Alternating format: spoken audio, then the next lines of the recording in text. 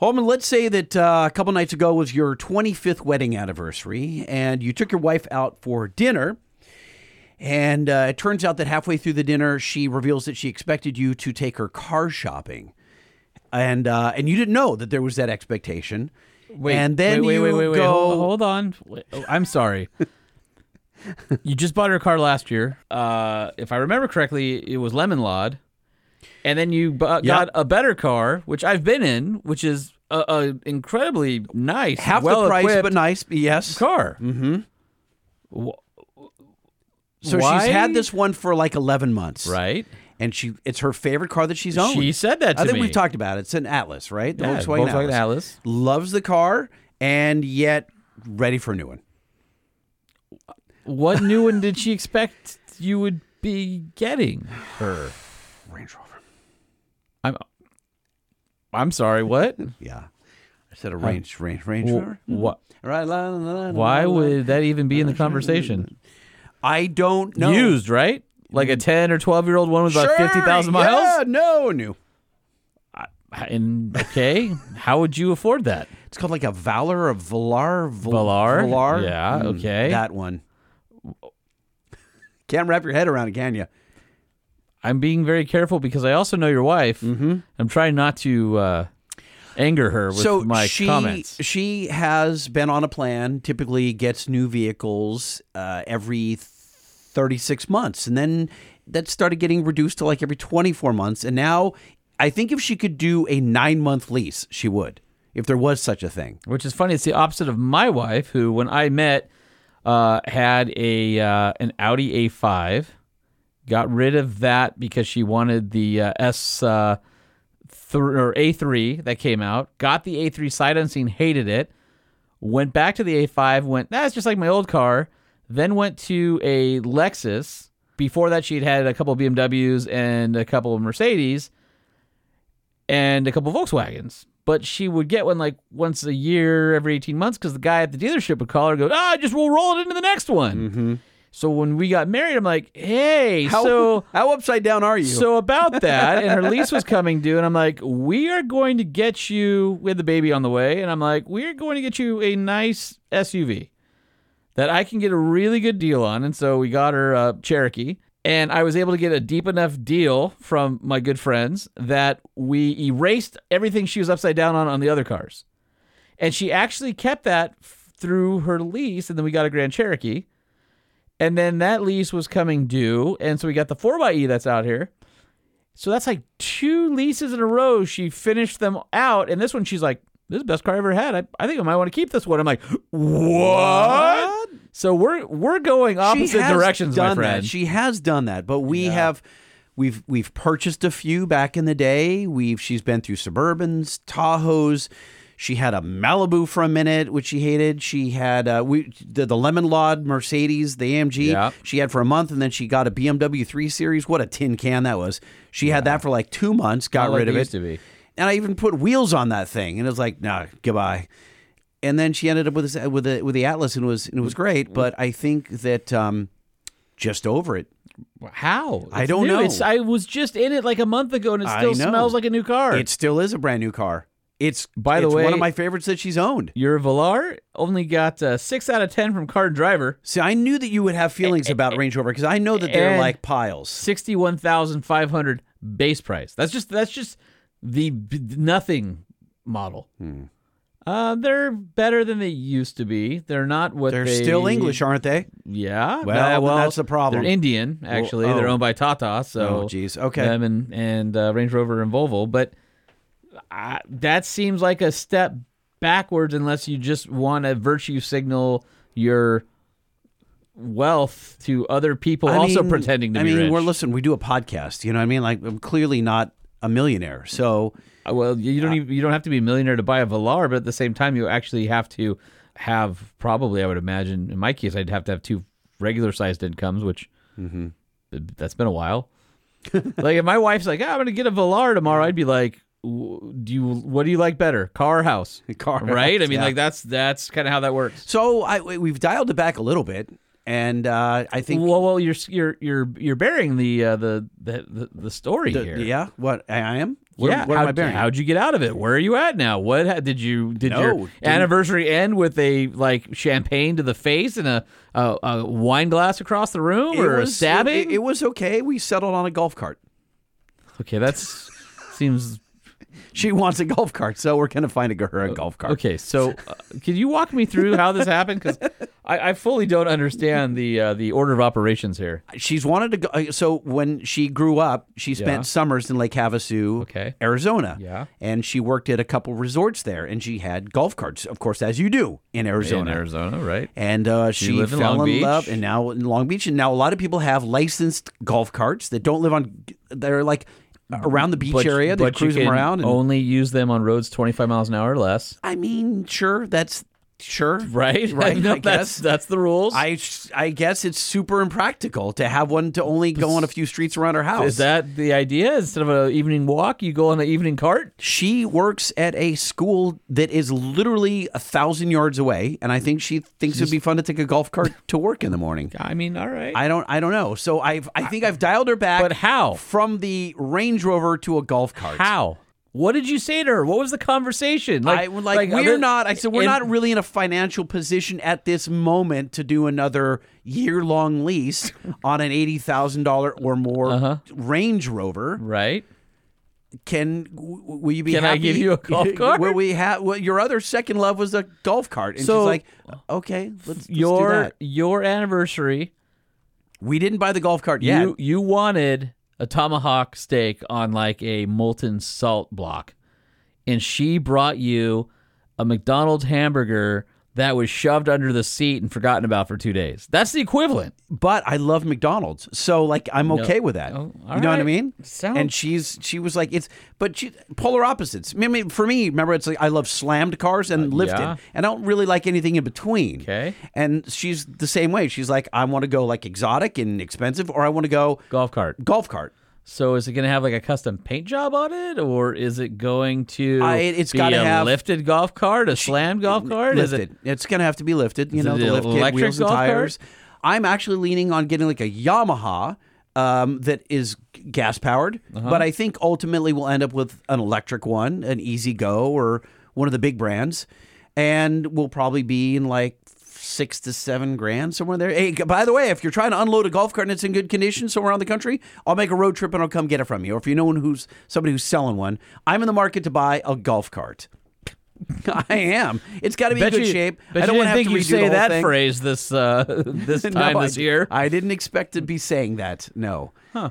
So Lightning's in the market for a golf cart. And so here's the crazy part. Yeah. I have been looking for golf carts for some time. I knew that this day might come. Mm-hmm. And I didn't know that there was so much fraud on Facebook Marketplace in the golf cart section. Full of fraud. No, in the golf cart section. Fully. If you have a legit golf cart and you're looking to unload it, your man Lightning, hook a brother up. Do you want 10-inch wheels? Alloys? Yes. Okay, well, I'm up to $13,840 for a top rear-facing seats and alloy wheels. Again, that's new. That's brand new. I'm just telling you. So I'm looking to get into one for around $6,700, somewhere in there. I know somebody out here listening has got a cart or a cousin. Yeah, you know they just did. They just said, "Honey, you'll never believe this." Yeah, stand by. Lightning at truckshowpodcast.com. Mm-hmm. All right, well, if you have a more practical spouse, then you might want to look for something at your local Nissan dealer because it's going to be a lot more affordable, value-packed, rugged, and reliable, and that's the Nissan Frontier. It comes with a bed. You can put stuff in the back. Even a golf cart. You can put a golf cart in the back of your Titan. In the bed, yeah. If you're looking for a half-ton truck or mid-size truck, you want to head on down to your local Nissan dealer where you can check them out in person. Look at all the great features like the spray-in bed liner and zero-gravity seats, the Fender audio system, great, quiet, efficient trucks. The Titans, of course, come with the industry's best 5-year, 100,000-mile warranty. You can get the scoop and all the features at NissanUSA.com, where you can build and price and find that perfect Nissan truck of your dreams. It's funny, the Nissan truck does everything the golf cart can't. Interesting. Holman, are you familiar with WFO Concepts out of Auburn, California? They do a bunch of like... I have. Okay, so they're the Jeep guys. They do everything, but like they're known for, I guess, the straight axle, big horsepower Jeeps, things like that. I didn't know much about Trevor and his crew up at WFO, but got on the phone with him, and we're talking about some bank stuff or some eco diesels, and I brought up the Pedal Monster, the Banks Pedal Monster. And I said, hey, are you familiar with throttle boosters and throttle controllers? He says, no, we tried a pedal commander and it threw all these codes and I'm not. I said, oh, well, hold on. We've solved all that. I'm going to send you one and you're going to flip out. We've solved all the issues that all the other throttle controllers in the market have. There's no check engine lights. You don't get all squirrely when you back up.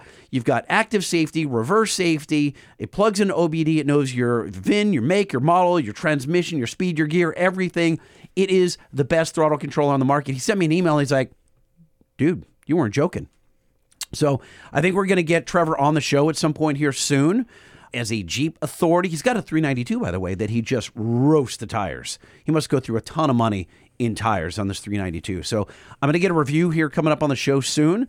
But if you're looking for the ultimate throttle controller to get rid of pedal lag, the Banks Pedal Monster is for you. Go to bankspower.com, type in your year, make, and model, and there's 150 applications, cars and trucks. So I can definitely speak to using the Pedal Monster on my 392 on this recent trip that we'll talk about in a few episodes in the Mojave.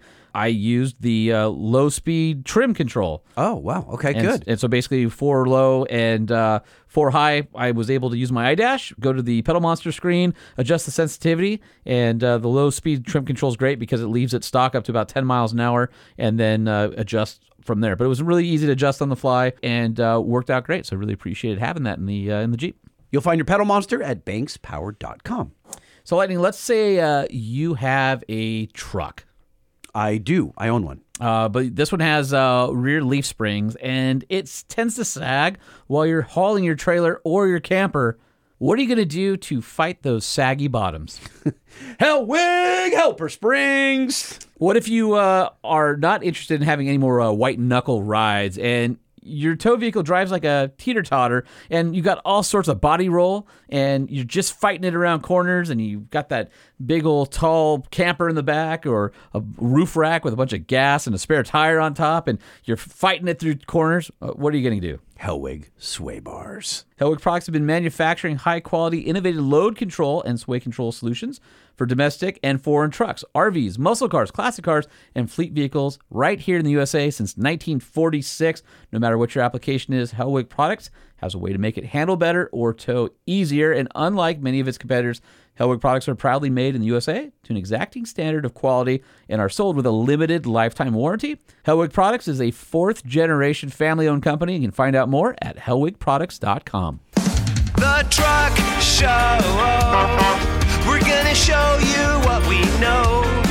We're gonna answer what the truck, 'cause truck rhymes with the Truck Show. We have the lifted, we have the lowered, and everything in between. We'll talk about trucks that run on diesel and the ones that run on gasoline. The Truck Show, the Truck Show, the Truck Show. Oh, oh. It's the Truck Show with your hosts, Lightning and Holman. All right, let's call Mr. Paul McCain, CEO of Diode Dynamics. Y'all good with that? Why? It's just so unnecessary. Just say we're calling Paul from Diode Dynamics. All right, I am. Jeez Louise. Oh, what do you think of that? Should we record a podcast? Hello. Hey, Paul, Lightning Holman, Truck Show Podcast. How you doing? Good. Thank you. How are you? Fantastic. Thank you for staying up for us. We genuinely appreciate it. We have a quick intro to play before we can talk to you, so don't you dare move. Hang tight. What does it take to be an entrepreneur? What does it take to be an entrepreneur? Quit your job and get a loan, and don't let anyone tell you you can't. Go into debt and don't look back. Don't worry, there will always be another crappy job. This is what it takes to be an entrepreneur. Gee, it's probably been about 4 years since we've had somebody from Diode Dynamics on. And if you guys remember, made in the USA, great American company, LED lighting for all sorts of applications. And one of the things you guys are well known for is providing an LED bulb replacement that's engineered to use the factory reflectors in a housing to give you better, more true light output. I mean, that's amazing for people who don't need to or don't want to go through the whole expense of changing their entire housing. That's sort of like the gateway drug. And what you guys have done in the last several years is nothing short of phenomenal, whether it comes to direct replacement, OE direct replacement lights that we'll be talking about. I mean, just the technology that you're packing into all these products is pretty phenomenal. I think the last time, Paul, we spoke with a representative of Diode Dynamics, we got into some of the electronics, the Cree LEDs versus other LEDs, and how Diode Dynamics chooses some of the components that are better than others.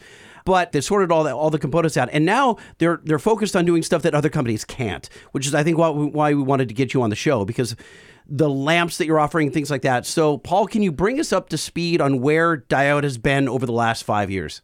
Yeah, I'd be happy to, and thanks for having me. You guys are very kind so far, so I'll try to live up to that. But yeah, it's been interesting over the last couple of years. We've been very busy. I've loved running this business because I'm a huge car guy. I love the technology, and the technology is moving so fast these days when it comes to lighting. Like you mentioned a couple of years ago, it was all about which chips you're using and this and that. And like you said, it's already, we've let past all that, really. We're working with chips now that are like so optimized. We work with all automotive grade stuff, and that's kind of just like your status quo now. You can get cheap lights that even have these good LEDs. Whether they're copy or real is another question, but they all have pretty good light sources these days. You used to see Cree this, Cree that. It's just, now all these LEDs are good. So what's the next step from there? We've been focusing on really making all these lights smart and seeing how all the vehicles are integrated. I know you guys are well aware of that. I know you talked to my friend at Z Automotive about all the work they do with the vehicle systems on electronics. And that's the type of stuff we're dealing with now, where there's just no getting around from it. It all has to be digital. It all has to be smart. And so the engineering going into it now is just a whole nother level. Yeah, there was a time when like the separation between companies, like if you knew CAN bus or not. And you guys are like, that was yesteryear, right? You guys all have mastered CAN bus. And so how do you integrate your products into working with all the OE features? And like, I wanted to touch one of the products that I know you're really proud of that you turned me onto was your Elite LED headlights for the 18 to 23 Jeep JL, which are like next. People don't realize this, but going all the way up to the JK, it was a 7-inch light, and it was pretty much a replacement that was a standalone unit, whereas when the JLs came out, the designers wanted to kind of juggle the proportions of the vehicle, and the JL came out with 9-inch lights. Well, they weren't a standard 9-inch light that you could get. It was basically just as advanced as your Mercedes headlight. It just was shaped round with the LED and the halos and all that kind of stuff. It wasn't something that you could take out 4 bolts, unplug, and put something else in. And to complicate matters, the Wrangler and the Gladiator come with halogen lights as well. So now you have the computer system has to know whether you're running halogen, whether you're running LED, and then in the middle of that, if you have a vehicle that has halogen lights but rear blind spot detection, you get rear LED lights. So now they don't even match on both ends of the vehicle. There's so much complexity. So yeah, exactly. The complexity is crazy. And now there are slowly starting to become some companies out there that are doing replacement units, but nothing as advanced as what I'm seeing from your Elite LED headlights for the 18 to 23 JL and JT. It's phenomenal, the amount of technology that you've packed into a direct replacement piece. Yeah, I appreciate that. We've, spent a lot of time to look at what's out there on the market. We stay really attuned to OEM work because, yeah, like you mentioned, the difference of just the JK to the JL from the factory was massive, right? You had the JK halogen lights. You had one model year for the JK with the LED headlight made by Myotech, great company, but only 1 year. They were like hustling to get this new model out.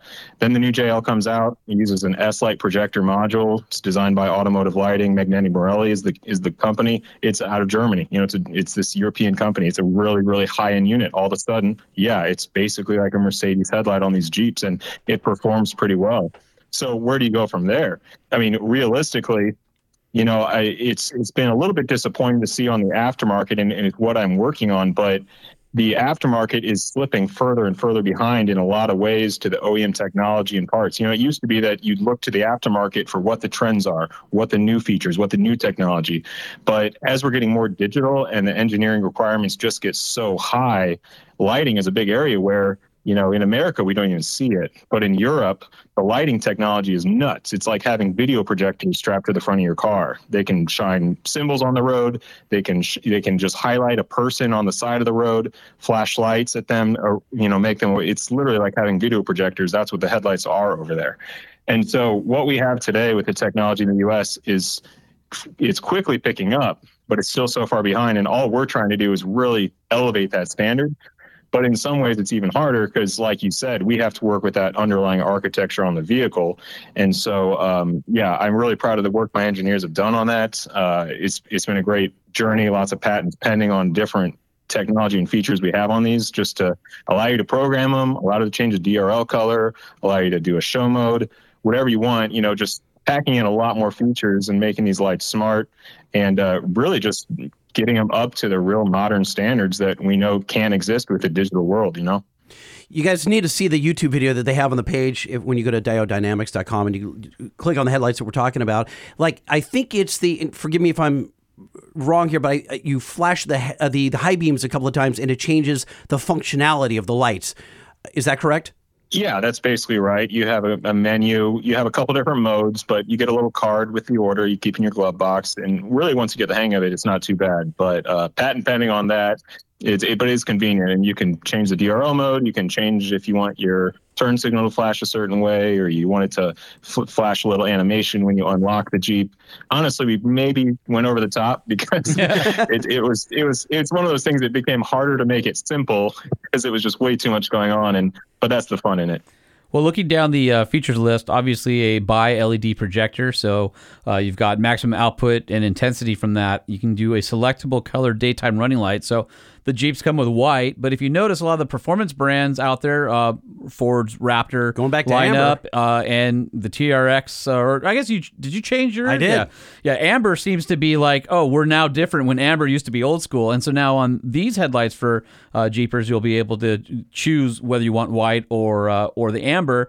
There's, as you were saying, the welcome sequence, integrated amber turn signal, and I think most people will agree that Jeeps aren't always the best when it comes to seeing their turn signals and what they're doing, because they're very, very simple in that regard. So having that additional turn signal from the headlights and the halo is pretty cool. Optional show mode, off-road lighting that lights everything up, that gives you a nice, crisp, bright, wide pattern to supplement any auxiliary lights that you might have, or to even replace them for somebody that doesn't want a bunch of auxiliary lights or 8 light bars hanging off the front of their Jeep. It's nice to have some headlights that have some throw to them and can operate in that off-road mode. You blew right past my favorite feature, which is the welcome mode. I know that's like a super new car thing, 22, 23. A lot of the German cars have it. One of my favorites is the Grand Wagoneer.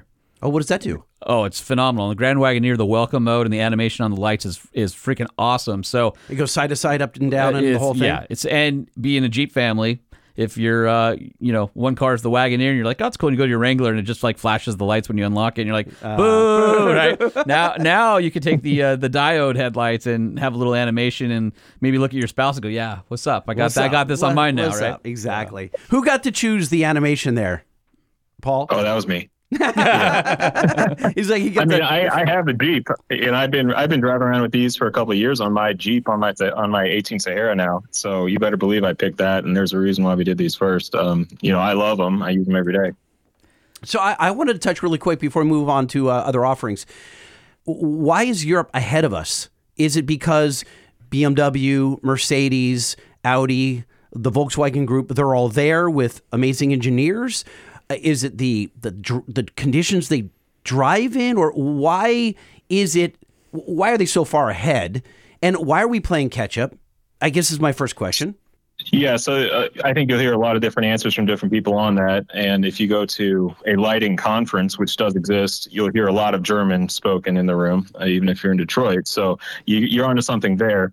but it's a lot more about the regulatory environment. Lights are a safety feature first, and that's regulated by NHTSA, National Highway Transportation Safety Administration.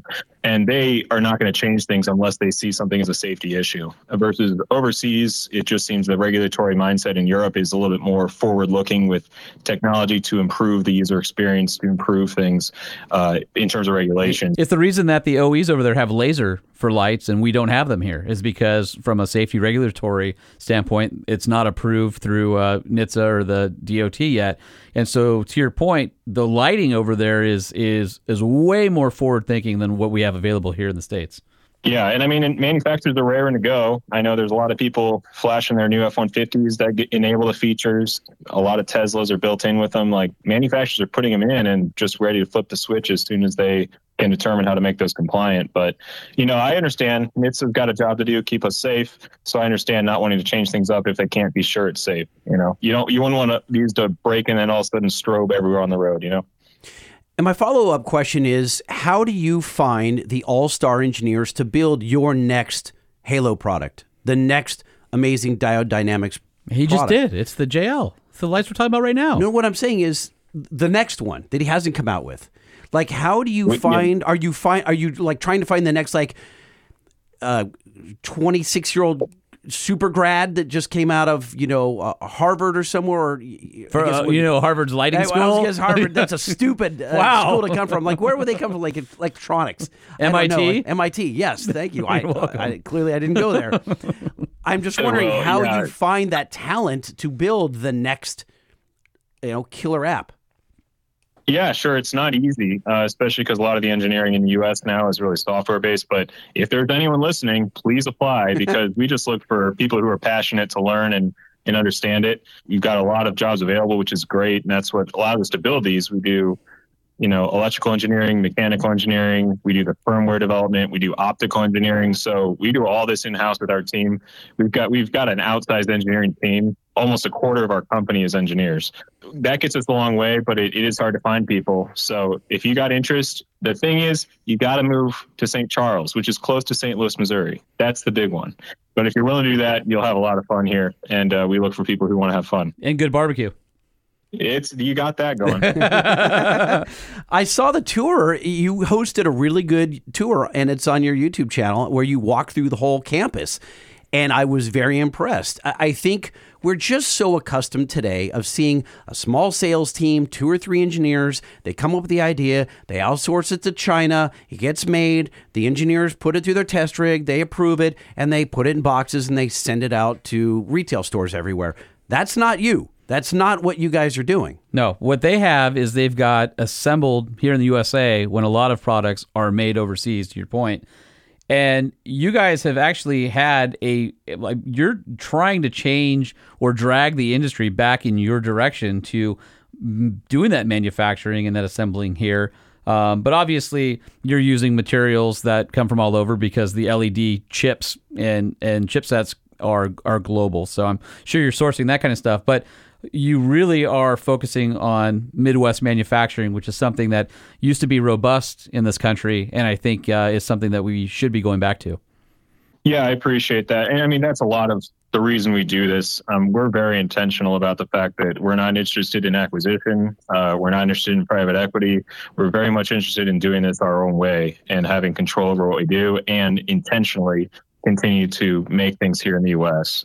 That's a big part of our ethos as a company. And we know it's not profitable or the most profitable to do it that way, but, it's more about building value. And it's great to have, almost 50 people here building these lights, which you're just not going to see anywhere else. So it's not really marketing because it generally means our stuff might be a little more expensive. And that's why even for the off-road lights, a lot of the big names are no longer assembling most of their products here in the US, which is disappointing.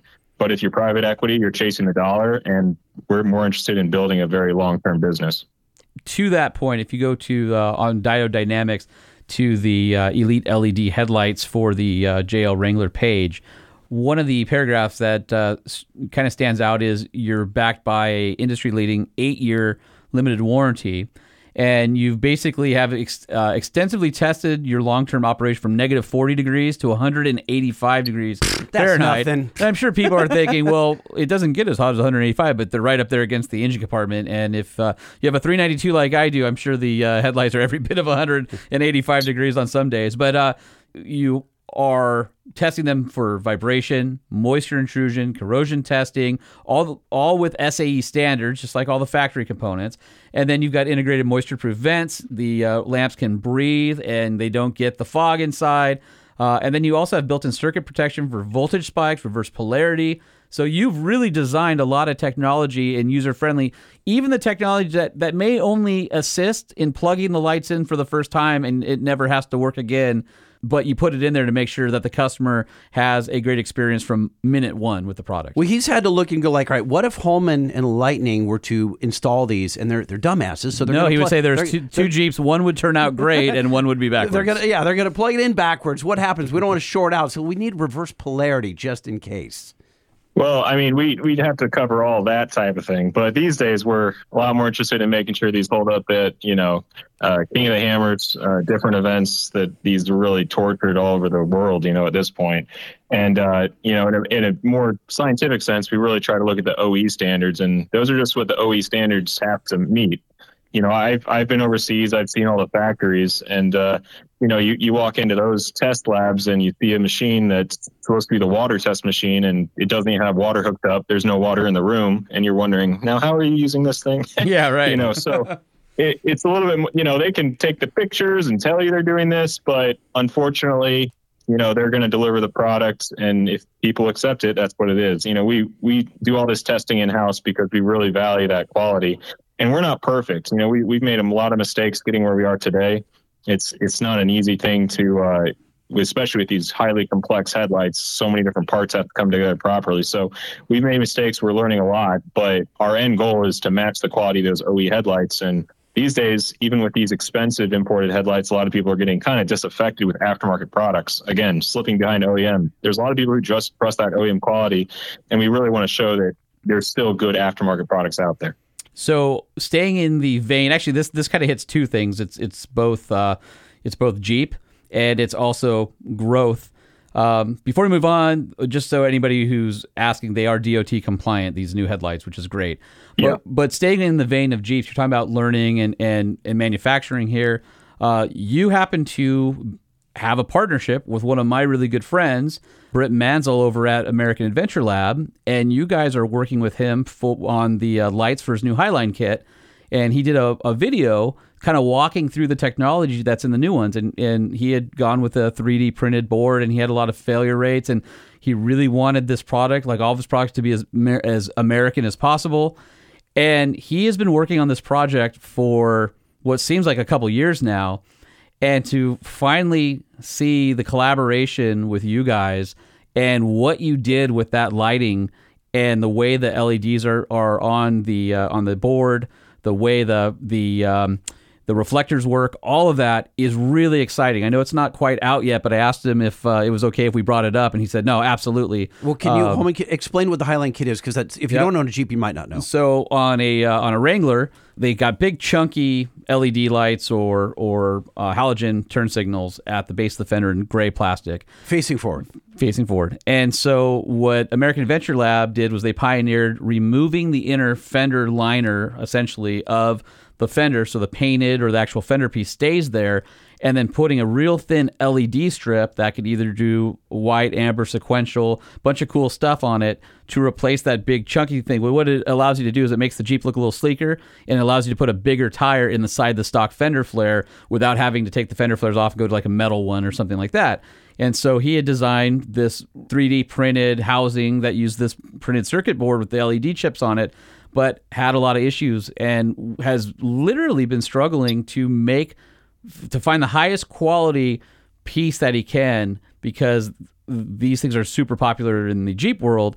And I was excited when we were talking about it, and he said that Diode was his partner on it. I thought that was great, and the technology is really cool.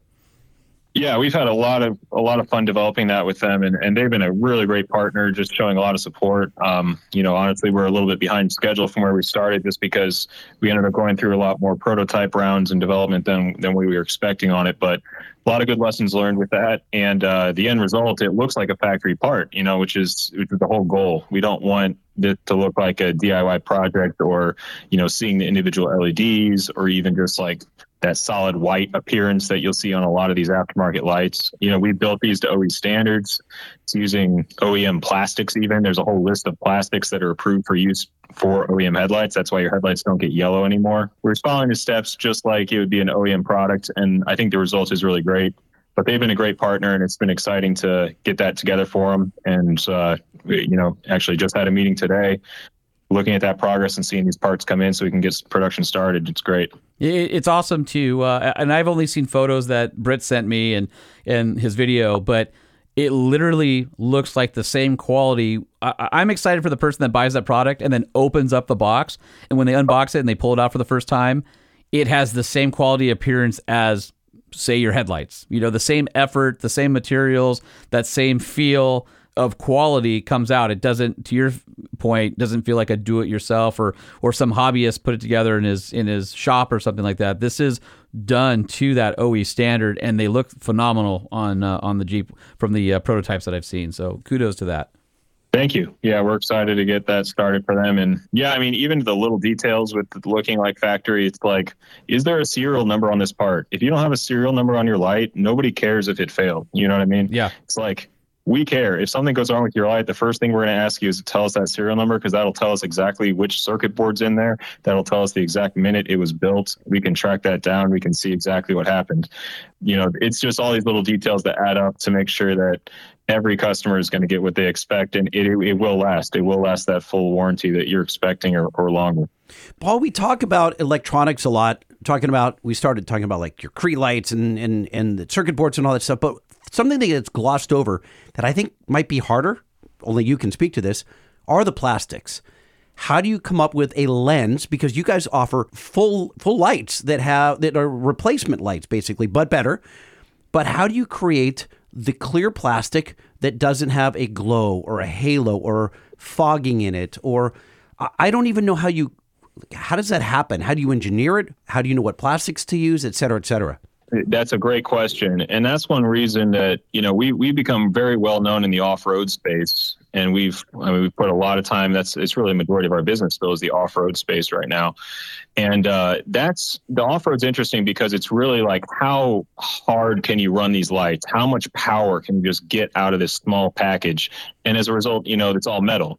Well, the tolerances aren't really that important. You're sealing them up with, O-rings, seals, gaskets, just mechanical type sealing structures, screws, fasteners. They have to be that way because they're really, heavy duty. You have to be able to, you look at our, YouTube or whatever. I think our guys were chucking these off the building the other day. I did not approve that. But, they have to be that way because that's what it's for.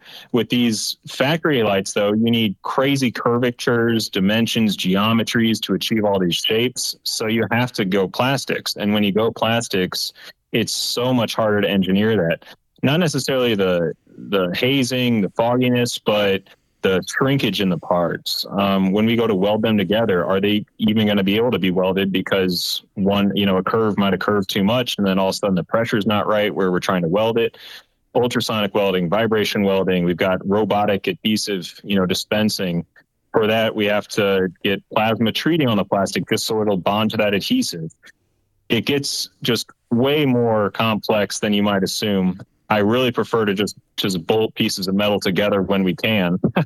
And it's durable, it works, but it's too heavy and you can't do really, exciting shapes and everything with metal. So the plastic stuff has been a challenge, but there's a reason you have to do it. And I'm pretty proud of where we've been able to get with our supply chain to really rely on a couple really good just plastics mold shops to get these products made. And to do the treatment, you have to do UV coatings on these. It's called a UV hard coat to get scratch resistance, but also UV resistance, again, to avoid yellowing. You have to do metallization, make sure not just it's shiny, but that it's actually reflecting the light and it's the smoothness you expect to get the beam patterns. Plastics is a very finicky field. I would imagine that things, even if you have the right, chemical composition to pour the plastic or shape the plastic, however you form it, there are going to be environmental factors in the laboratory or the manufacturing facility, such as temperature, humidity, how it's cured, all that kind of stuff that probably comes into play with how well that end result product matches what the schematic says it should have been. Absolutely. I mean, it's pretty clear. You walk into the factory, do they have a huge, dryer on the pellets, keeping those pellets dry? Because if there's humidity, you're going to have issues. Even when they're stored, when we go to like ultrasonic weld our parts together, if they haven't been stored with the right humidity, then they might basically become brittle and not weld properly. You're totally on the nail. A lot of controls have to flow through the entire supply chain, and then a lot of inspection by our team, every component before it even goes to the assembly line. We've got to take a really fine, close look, which becomes very hard. We've got 3D scanners just to inspect the plastic components, because at some point, if you got looking at a curve, you can't really tell if that's exactly right. You're not just measuring something and seeing if it's 10 inches, just all the fine details, especially with optical components, it gets tough, but that's good for us because, we can really carve out our niche here and do well in this space where, nobody else on the aftermarket is really trying to do this in the United States at this scale. And that's why it's costly, but I think it's a lot of fun. And then seeing that the chop kit for the AAL, the Highline kit, I just love seeing that type of result. I would think that, one of the challenges is how do you get that message out? Well, obviously, coming on a podcast is one way. This is the way right, that we're doing it, right? Right now. But when you walk around SEMA, which I'm sure we'll all be at here in a few weeks, the amount of lighting that has flooded the automotive aftermarket is mind-bending. And so much of it is crap. Well, that's what I was going to say. There's probably only 3, maybe 4, not talking about the off-road light guys, because I feel like those guys are a step ahead, but talking about like the factory replacement lights, right? The headlights, the accessory lights. All the Honda Civic lights. The stuff that isn't going racing somewhere where Right. vibration and environmental factors are in play. But you go out there and you see all these companies and the lights are terrible. And I've had a couple things where somebody said, hey, we'll try these lights, and they send you a box. And you pick them up, and they have no girth to them. There's no weight to it. The heat sink isn't even. Maybe there is no heat sink, or the heat sink is plastic fins that have been poured, that have been I've shaped seen into that. right. Plastic heat sink. And so I guess what I'm trying to ask is, obviously there's a marketing challenge to say why you're more expensive and why you're better, but do you even see your competitors in the space? I mean, I know you said that, at this scale, nobody else in the aftermarket is doing it. Is there anyone that you respect? And you don't have to name names, but are there any competitors that you respect that are even coming close? Or is it all junk? I mean, in terms of U.S. companies, there's a couple good ones out there, but it's mostly industrial OEM companies that kind of dabble in the aftermarket space. So, your JW Speaker, everyone knows that in the Jeep world. Yep. Fantastic company up in Wisconsin. They've been around a long time and they do fantastic work. But a lot of these companies just stick to the OEM space because, unfortunately, that's who's willing to pay the prices for that level of quality, right? And when you're walking around SEMA, I mean, the easiest way to, if you're looking for lights at SEMA, I would encourage you first just to go look at your light on your car and see, hey, there's a serial number. There's witness marks showing a quality inspection. It says left on the left headlight in English. These really small details make a difference. And if you pick up a light at SEMA, look at the back side of that light and see, hey, did anyone care about this at all? And you'll see even inside the light, on these new, vehicle headlights. I know you guys talked about, the price of OEM headlights these days. And I think that's somewhat intentional because these OEM, when we talk plastics, they're putting little micro etchings, little micro logos and little features, metallization techniques giving it really interesting looks in the light that are very technically hard to even produce. I mean, And I they're think that's using them very as intentional. part of the design now. Like that, the headlights are literally part of the design element. And I'm not talking about the shape of the headlight or the housing, but when you look inside the housing and you see a little RAM logo or a roundel or Mercedes and BMW are both famous for that. Or the way there are, you look at a lot of the really new stuff in the past maybe 2-3 years that have like a composite headlight setup. You look at the Hondas and Acuras that their headlight is like 5 or 6 individual things that are all projected together. I mean, all of these things, and then of course the what they call the signature LED lighting on a lot of these trucks that have their own personality, so that you can identify a vehicle going down the road just by how it's lit up at night. What do they call the Ford? The clamp? Was it called the C-clamp? The C-clamp. C-clamp, and then the new GMC Denali Ultimate has their new lights, which they have little GMCs in them. There's so much Intricate detail. It's so intricate. How often do you see these OE lights and you're like, oh, that's a lot to top? Yeah, that's the fun part. And I end up buying a lot of them, which is, fun too, because, we just are looking at these things all the time and seeing what's coming out is just crazy. And yeah, that's the thing. They're intentionally making these things expensive. It adds value when you look at them, of course, but then it's near impossible to copy that overseas. They just don't have that level of sophistication or quality. And literally just the molds to make all that are 10 times more expensive than just decking something, flat with metal and shooting a flat part or something. So I think it's very much intentional. Unfortunately for the consumer, that means expensive headlights, but personally, I love seeing how nice these headlights are, and it's great to see the opportunity. If you look at our Jeep headlight and now our new F-150 headlight, we intentionally use these really thick wall light pipes in there, not because necessarily like that's the only way to do that, but I knew that if we did that, these would not be copied overseas because those are really expensive parts. Like we intentionally, just like these many OEs, like we make it expensive because it looks expensive looking. It looks really nice. But then at the end of the day, no one's going to copy that because it's expensive to make. It's hard to achieve that. By the way, Light Pipe is opening up for... Damn you! I knew it. I looked right at you. I knew you were going there. Well, wait. So you don't just go to Alibaba.com and look up light pipes. You know what I mean? Like, where do you even... You gotta... That's something... You got to be in the industry. You got to be in the industry. In with the lingo. Can I ask them about their DRL LED boards? So I was just looking at one of 2016 to 18 Chevy Silverado DRL LED boards, and this allows you to change the colors. Instead of just amber and white, you can go purple, red, blue, whatever you want. How did that come about, and has that been a success for you? Yeah, so that was exciting because that was really, I started the business, when I was in high school, started putting LEDs together, speaker wire, lit up your cup holders before that was a thing. And then I kind of went off to college. I started importing bulbs. I came back from college, decided to keep doing it. It was going well, but all this stuff was failing and decided to start engineering stuff. Well, right out of school and everything, didn't have a whole lot of money. So the easiest thing to do was just sell the circuit boards. The expensive part is doing all the molds and tools to actually build the plastic parts for lights. But the circuit boards, that's not thousands and tens of thousands of dollars to invest. So really, just from my experience taking apart these headlights, we were selling halos, if you remember, that was the big trend. Oh, yeah. We made those to put into the headlights. But I took apart, actually, the first one was a 2013 Mustang headlight, and I etched the board by hand, decided, okay, I can put different LEDs where these are and illuminate those same optics.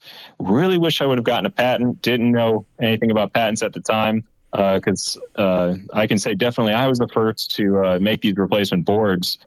And it's a great stopgap. And what's interesting with those is we put out lots of those multicolor ones. And a lot of them were the switchback ones too, where all of a sudden your DRL went from white to turn signal, amber flashed when you were turning.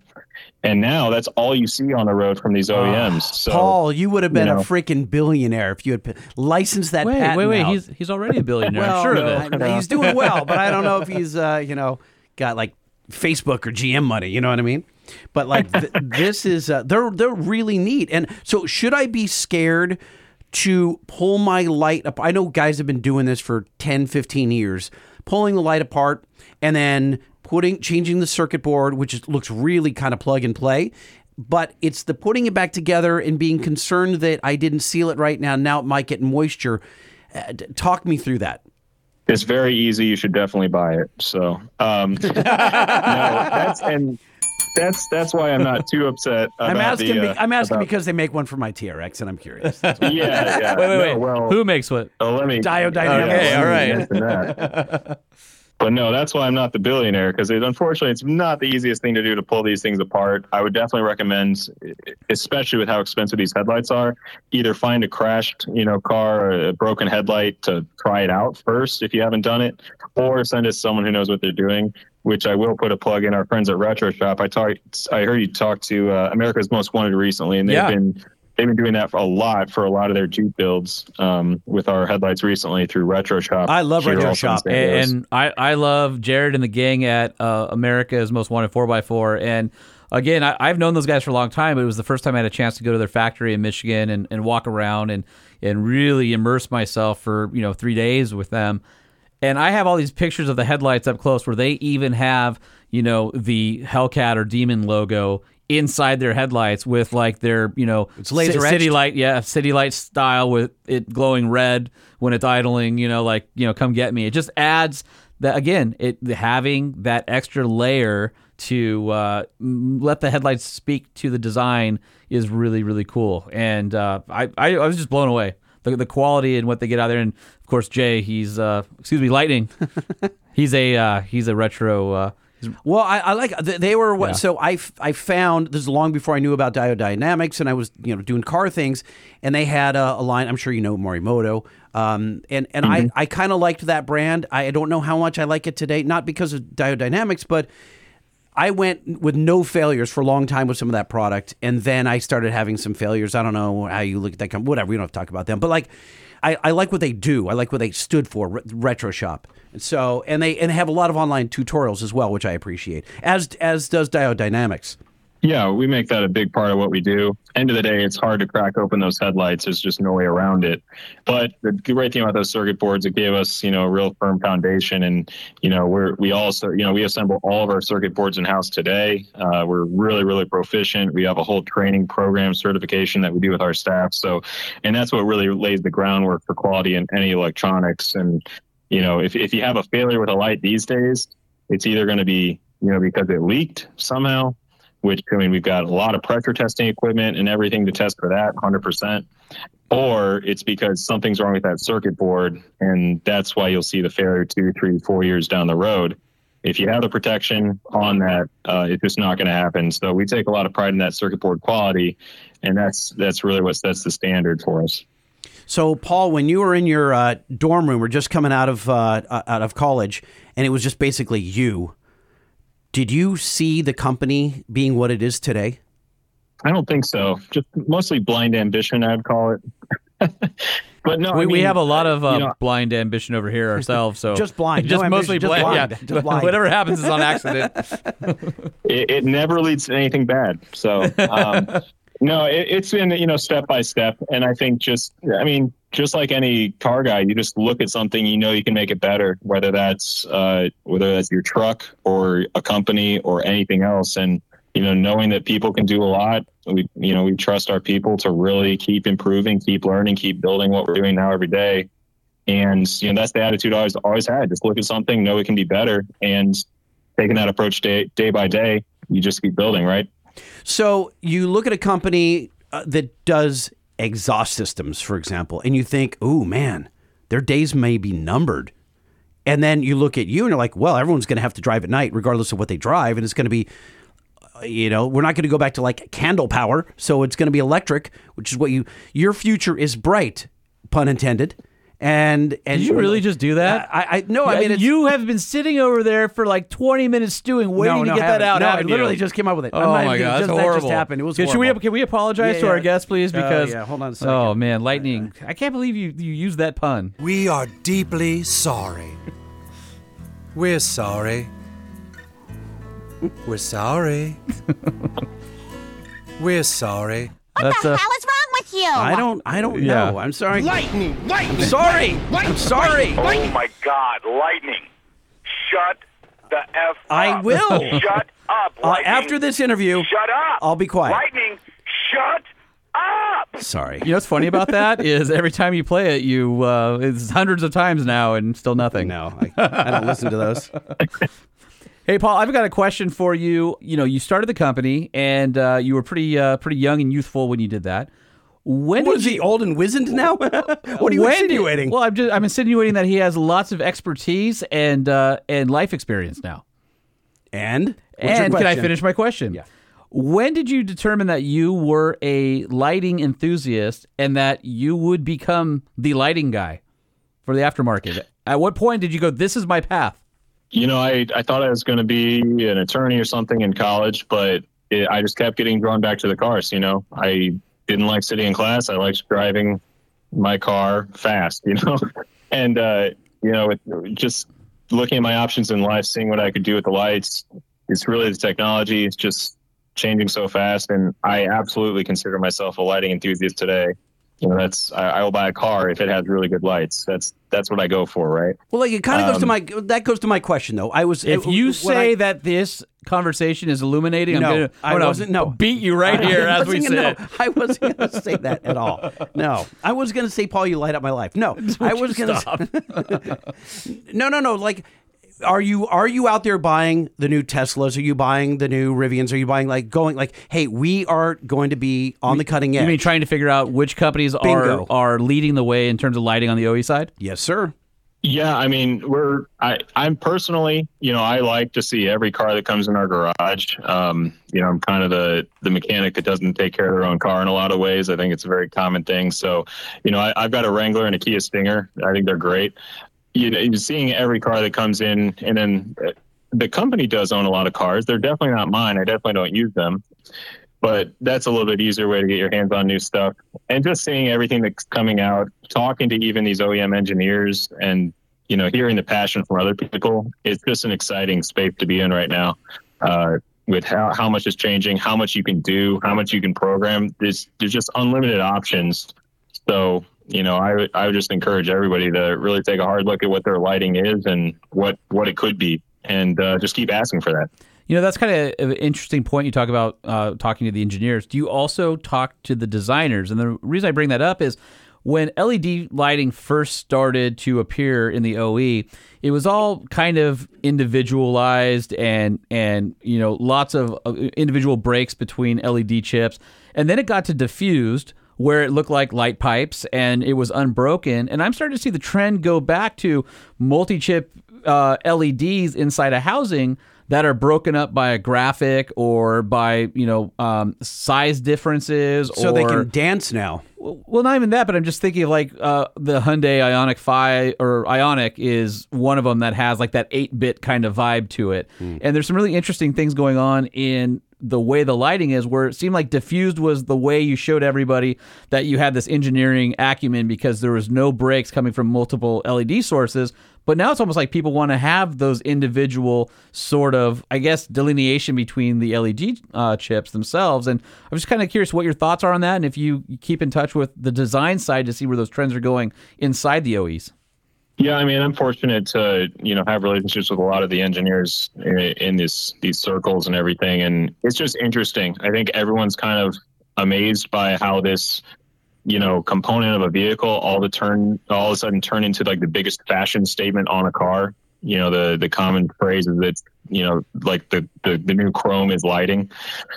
But it provides a lot of challenges too, just because going to the design studio, it's just unlimited. So whether it's the Ioniq, you know, or even just the Tesla, you know, with the signature DRL, or more so the Rivian, you know, just totally wild design. There's no way they did that other than just wanting to have a signature look. There's a lot of ways to shine light. It's just so many options, and it does make it difficult. You know, our Jeep headlight, we have probably 8 or 9 different prototypes that we went through of different styles and different options. And, but you can give it that personal touch, and that just makes all that more fun. So I have an interesting idea for the Wrangler headlights, and I don't know if you could tap into the CAN bus to do this or not. But like on the Rivian, one of the things when the Rivian first came out back when I was at Motor Trend and we got to drive them, when you plug it in, that entire white light that goes across the front of the truck turns green and tells you your LED, through the LEDs, your charging status, which I thought was really cool. With the Jeeps, like a 4xe, on top, it has the little blue lights on top of the dashboard. But how cool would it be if you plugged in your charger and then the halo was like the amount of charge and it turned green like a while clock. you're plugged in or like something. a clock, it would go around. Yeah, that'd be kind of cool, right? Huh. Your headlights can give you a little feedback. We'll do it. I like it. Yeah, we'll do it. You're not going to charge him a royalty, Holman, for coming up with the idea? No. You just want a free set? No. I'm not even asking for anything. Fast. Yeah, he can't take it back. So No, it's already out in the ether. Yeah. No, well, we'll just guilt him into grabbing some sponsorship of the Truck Show podcast. That's all. That's all we ask for, right? I see what you're working there. Yeah. Paul, what was the most difficult set of, well, anything? Either the entire light from soup to nuts or the most difficult board to design? What was the one thing where you're like... What was the vehicle that gave you fits? I'm just like, I'm going to fire everyone over this. Like, this is awful. And then finally, you hatched it and you're like, ooh, we did it. I mean, really, it's common now, but the RAM used to drive us absolutely batty because it was... you might know when you take a standard bulb out, you put an LED in, you get the fast blinking, right? And that's a safety feature. It's supposed to tell you the bulb's out because it's no longer using the power, which is fine. But usually you just add the resistor and you're fine. But basically, whatever Stellantis, whatever you want to call it now, they were the first to really start rolling out new systems that really started detecting that current. And man, we must have spent hundreds of hours just trying to figure this out. And at that point, it was like, it could have been literally a 5-minute conversation with the design engineer over there to tell us the answer. And it was just finding a needle in a haystack, exactly trying to nail it down. So fortunately, we haven't had too many of those cases recently, but it seems like it is getting harder and harder. And just the time we put into the compatibility with these systems. So, and that's one thing when you're looking at these lights, you have to, it's like, it looks great. It might light up cool, but read the details on the compatibility because it's like you can build a light. That part's easy. Making it compatible with every trim, that's a whole different story. And some of the harnesses that you get are junk. I mean, they just look like the cheesiest plastic, and it looks like, some wire that you got at Harbor Freight, and they're awful. I remember when the JKs first came out and the first set of LED headlights came. I think KC had some. Obviously, JW Speaker had some, and the forums were lit up with, my light they're flickering. Well, then we come to find out that one of the issues was there's variable voltage going to the headlights, and because the incandescent bulbs don't dim enough for that variable voltage, they could essentially save fuel economy like 1/10 of a mile per gallon by varying the voltage of these things, because the alternator wasn't providing all that power all the time. But the second that you put in an LED bulb or LED light, because it is so fast responding to the current, you would see it flicker. And basically they were never designed to have LED in it, because these halogen bulbs are like, oh, we'll be able to cut down our power demands by 20-30% by sending pulses of power to the lights instead of keeping them constantly lit. And you're going, what the Yeah, unfortunately, that's still the case. Even for LEDs now, the standard is every signal is run at about 90%. So you have nothing getting full power to a headlight. And now the bigger challenge is that you don't even have signals to the headlight. You just have power grounded in your data, and it says, turn on the turn signal, turn on the low beam. And that's going to be a big dividing point, because fortunately, my team's been working on that type of data control. And it truly is smart headlights, but obviously you don't need to run 8 wires. You can just run power ground and data and tell the light what to do, right? So it makes sense, but you literally cannot take a power supply and turn on the light anymore. That's just the state that we find ourselves in, and it's going to require a lot more engineering to get there. So I'm sure I'll find another opportunity to bang my head against the wall here soon. Probably on the new Chevy Colorado, which doesn't even have a light switch on it. The headlight activation is in the display in the center stack. Well, I don't think that matters. What matters is it's CAN bus or not. Like what he's saying is there used to be... I think it matters because if your screen goes dead, you can't control your headlights anymore. There's no physical button to do that. I see what you're saying. There's literally no headlight switch on that vehicle. Wow. So what I think would be a situation where you want to pull your hair out is he figures out how the headlamp works and the CAN bus communication. He tracks it all down, but then he looks and the freaking connector is proprietary and GM owns the connector. And he's not going to say, cut off your wire at the connector and then solder on this new thing. How often do you have to tool up a connector? Almost every time, usually. Sometimes they're nice. Sometimes we use Molex, depending on the manufacturer. Almost all the time we have to do the connector. And then even the problem is there's like knockoffs on the market sometimes of the connector, but then we'll get them in and then we'll find out, oh, it's a little too tight. And we got to do the pull test. Like the number of tests we do for every single component on the lights is just ridiculous.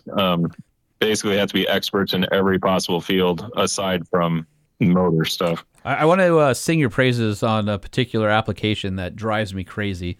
And that goes back to the Colorado. The 2015 to 2021 Colorado must have the not even the halogen, the actual like upgrade projector lights must have some of the worst power or light output I've ever seen on a modern vehicle. No, not worse than the Ford F-250 I'm driving right now. It's way worse. If you had a it looks like when it's raining, the lights are off. That's how bad the Colorado is. Dude, no, I'm telling you, if you had the lights are dimmer than a carbide miner's hat back, Oh, maybe you do need those candles and lanterns on the front. It's awful. Okay, so I have to on off just to see if it's on the like I can't see it on the ground. Like I had to get out of the truck and look back. All right, so my point is that Diode Dynamics offers low beam LED headlight bulb replacement that uses the factory optics, and I have seen them. They have to be 40% better than stock. I mean, it's not like an insignificant, you would, back in the day, you'd put like the silver stars in and you're like, ooh, I got 5,000 Kelvin coming out and they're almost purple going down the road. It wasn't any better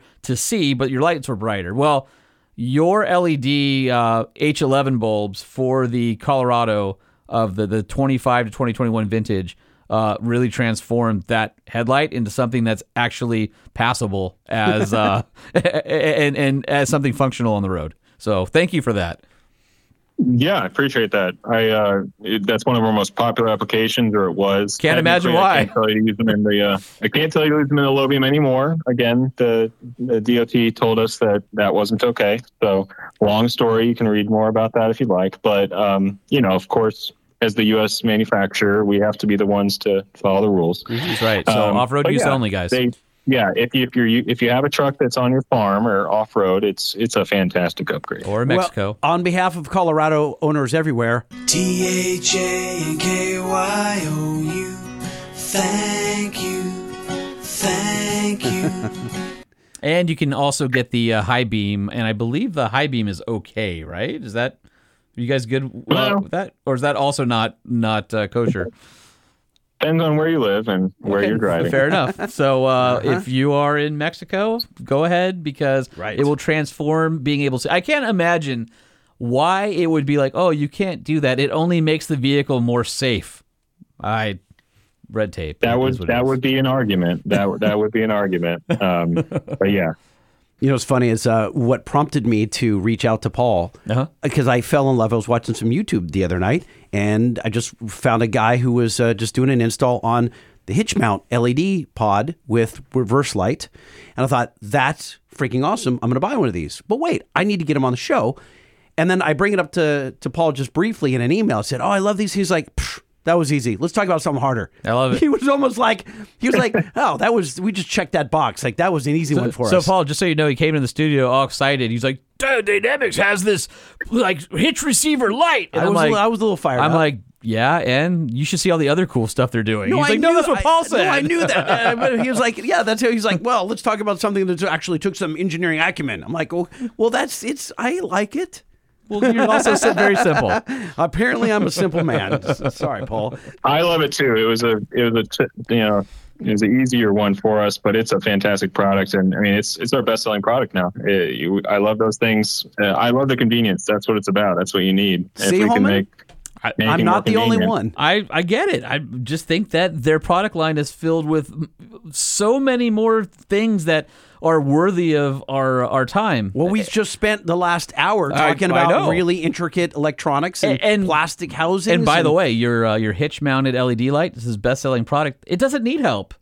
We're going to talk about all the other cool Well, stuff. okay. See? We just introduced the Jeep headlights. I like how you snuck it in at the end anyway. I You're had like, to. You're like, oh, hold on. I'm going to sneak it in. I had to. I love it. I'm looking at it now. It's only $160. I'm gonna buy one. Diode makes incredible products. I mean, I think if you guys were to go to diodedynamics.com, check out the website. There's a year, make, model search. The amount of different products they make, whether it's for your everyday street vehicle, for off-road, the bulbs, modules, there's stuff that you probably didn't even think about that is in their catalog, and it's kind of fun just to go through the website and go, huh, yeah, that's why I'll never be rich. Never thought about that. Well, We have a lot of fun making some fun products, so really appreciate that. Paul, you're doing the Lord's work over there. Congratulations on the success, and not only building an amazing company, but one that's respected. And I love the fact that you're just not sacrificing. You're not on the race to the bottom. It's just very impressive to see someone like shooting for the stars, and that's all you're going to build, the best. Yeah, I'll be doing this till I die. I love it. We'll be here. We'll be here as long as you need us. You know, we're not going anywhere, and we're going to keep making fun stuff. Will your casket be covered in Diode Dynamics LED RGB switchback lighting? No one can get close to it. They're like, turn it off. Seriously, I'm trying to pay my respect. Yeah, it'll be a well-illuminated ceremony. We'll say that. Well, hopefully that's not for many, many decades to come, because we love having you in the industry and having the brand out there, and we appreciate you making time to talk with these two knuckleheads. Well, pleasure is all mine, guys. Really enjoy the podcast. Happy to be a part of it. Keep it up. You know what's funny? I almost call this dim bulbs. That's what's funny. Oh, that would have been That funny. would have been funny. But he's. Did you notice that Paul dropped a couple references to past shows? So he's either done his homework over the last 48 hours. Do you think he's hooked yet? Or he actually listens, both of which scare me. He's going, yeah. Did he call you earlier and try to reschedule? Yeah. I'll leave you guessing. Oh, jeez. All right, Okay. man. All right, Paul. You're the best. Thank you. Appreciate it. Take care. All right, thanks. Bye. All right, Holman, before we get into my trip over to EGR in Ontario, California, truckshowpodcast@gmail.com, lightning@truckshowpodcast.com, or holman@truckshowpodcast.com. You guys can send us email any time of the day or night, and it's stacking up. We're still accepting Frontier spotting emails. I got another batch of Truck Show Podcast stickers. So if you're in your truck and you spot a Frontier of any generation, take a photo of it, send it over to us via email, and we will send, well, I will. I'll send you a Truck Show Podcast sticker on the hizzy. That means free on the house. So speaking of on the house, you got a free tour of EGR. I did indeed. All right, we have arrived at EGR in Ontario, California. Mr. Adam Grimm was waiting for us. How you doing? Good, buddy. Good. This is a big facility. It's like a city block long.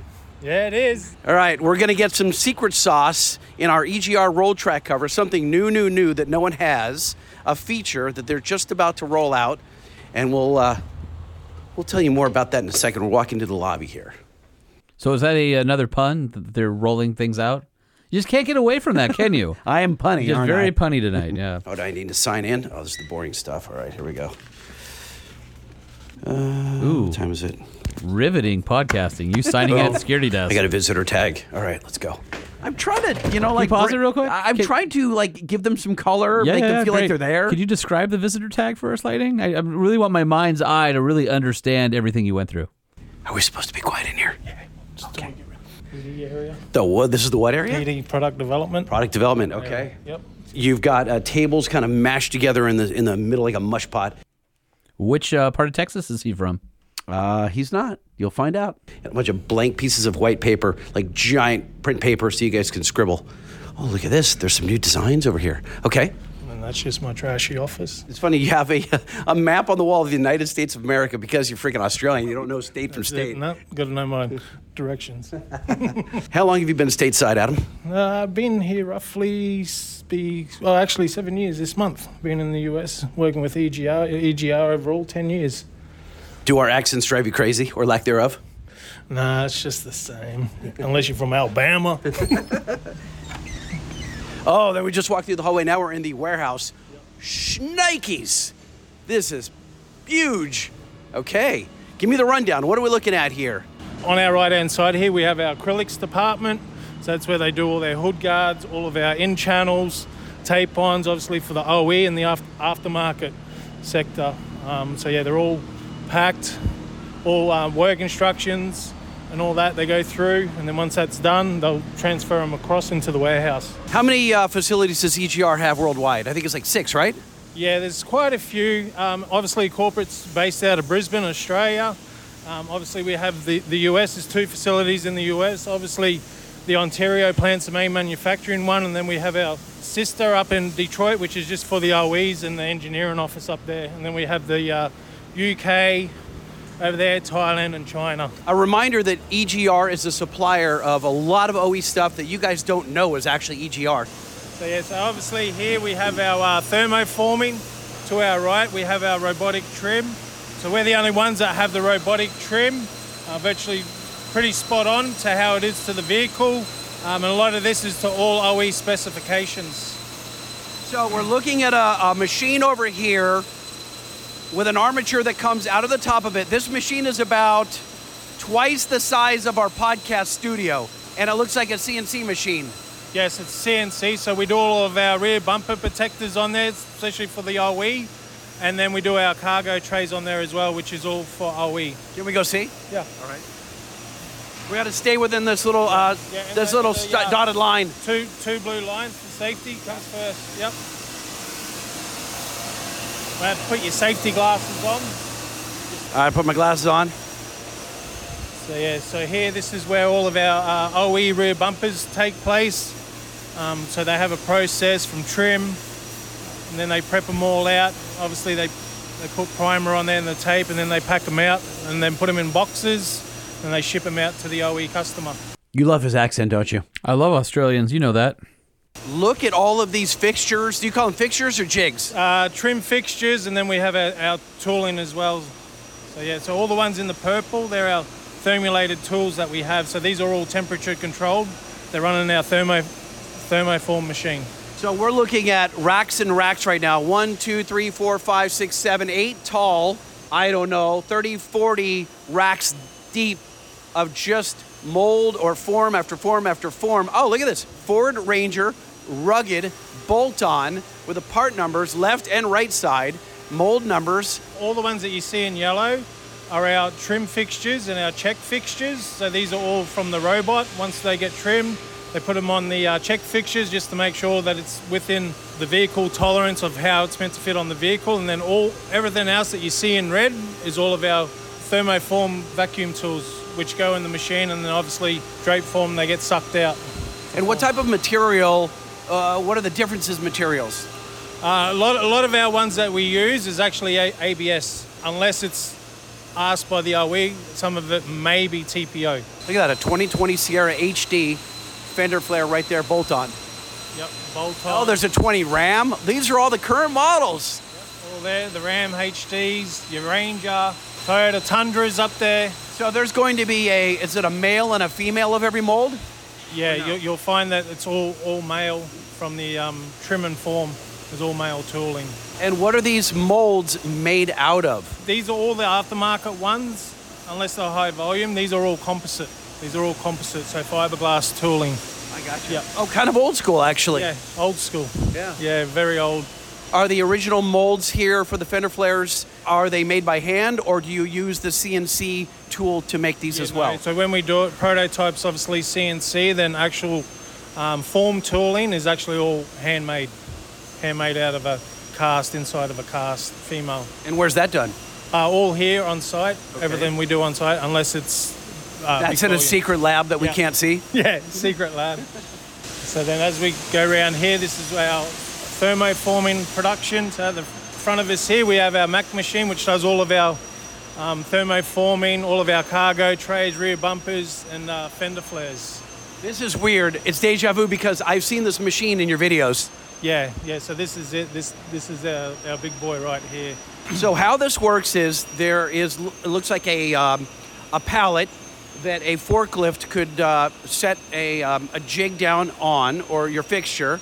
How does this work? It lifts the jig up, and the preheated and softened ABS comes down and lays on it like a wet blanket, basically.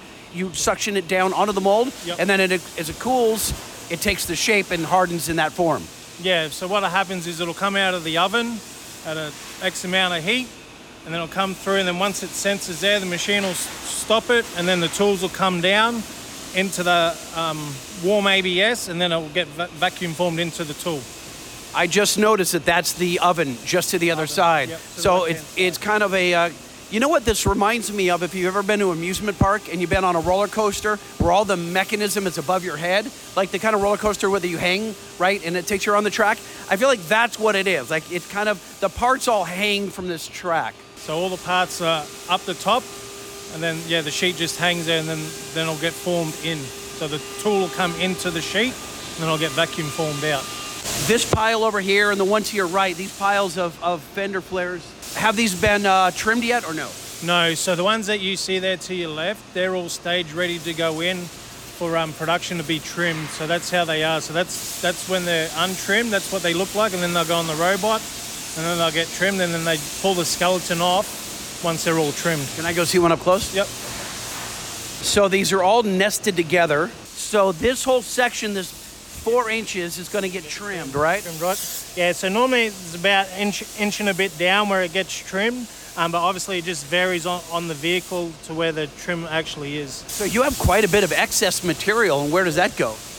This all gets recycled.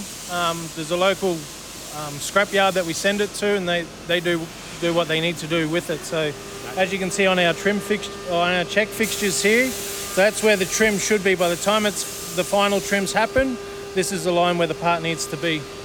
So what's the tolerance of the machine? Is it an 1/8 of an inch, a 1/16, a couple thousandths? That there's a couple of thousandths within 2-3 mil. Wow. Yeah. So it's very, very precise trimming. All right, and you have a Jeep Grand Cherokee over here for some reason. Yeah, so the guys are currently scanning the front and rears for obviously our window deflectors and the hood guard that we'll offer on it. Is this a 22? Because Holman's wife has the same one. Yes, this is actually a 22, brand new, off the lot. All right, I'm going to grab a couple of these for you, Sean. Yeah, okay. I'll say you've got all the 3D scanning dots on here. Well, brand new off the lot, shouldn't it be 23?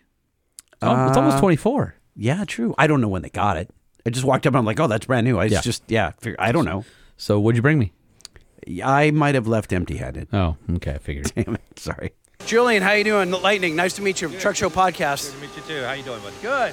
Good. So you've got a 3D scanning system. I can see you've already scanned the lip or the nose of the hood. That's correct. You've done around what we can see is the hood. I can even see the Jeep logo on the computer here. Yes. Fully three-dimensional. That is correct. We're going to try and locate this top surface to the bottom surface to the B class here. Okay, so this hood guard, that's amazing. There is no one hood guard fits all. Every one is custom to the application, right? That is correct. Yep. All mounting points are different. Styling's different. Everything. Size.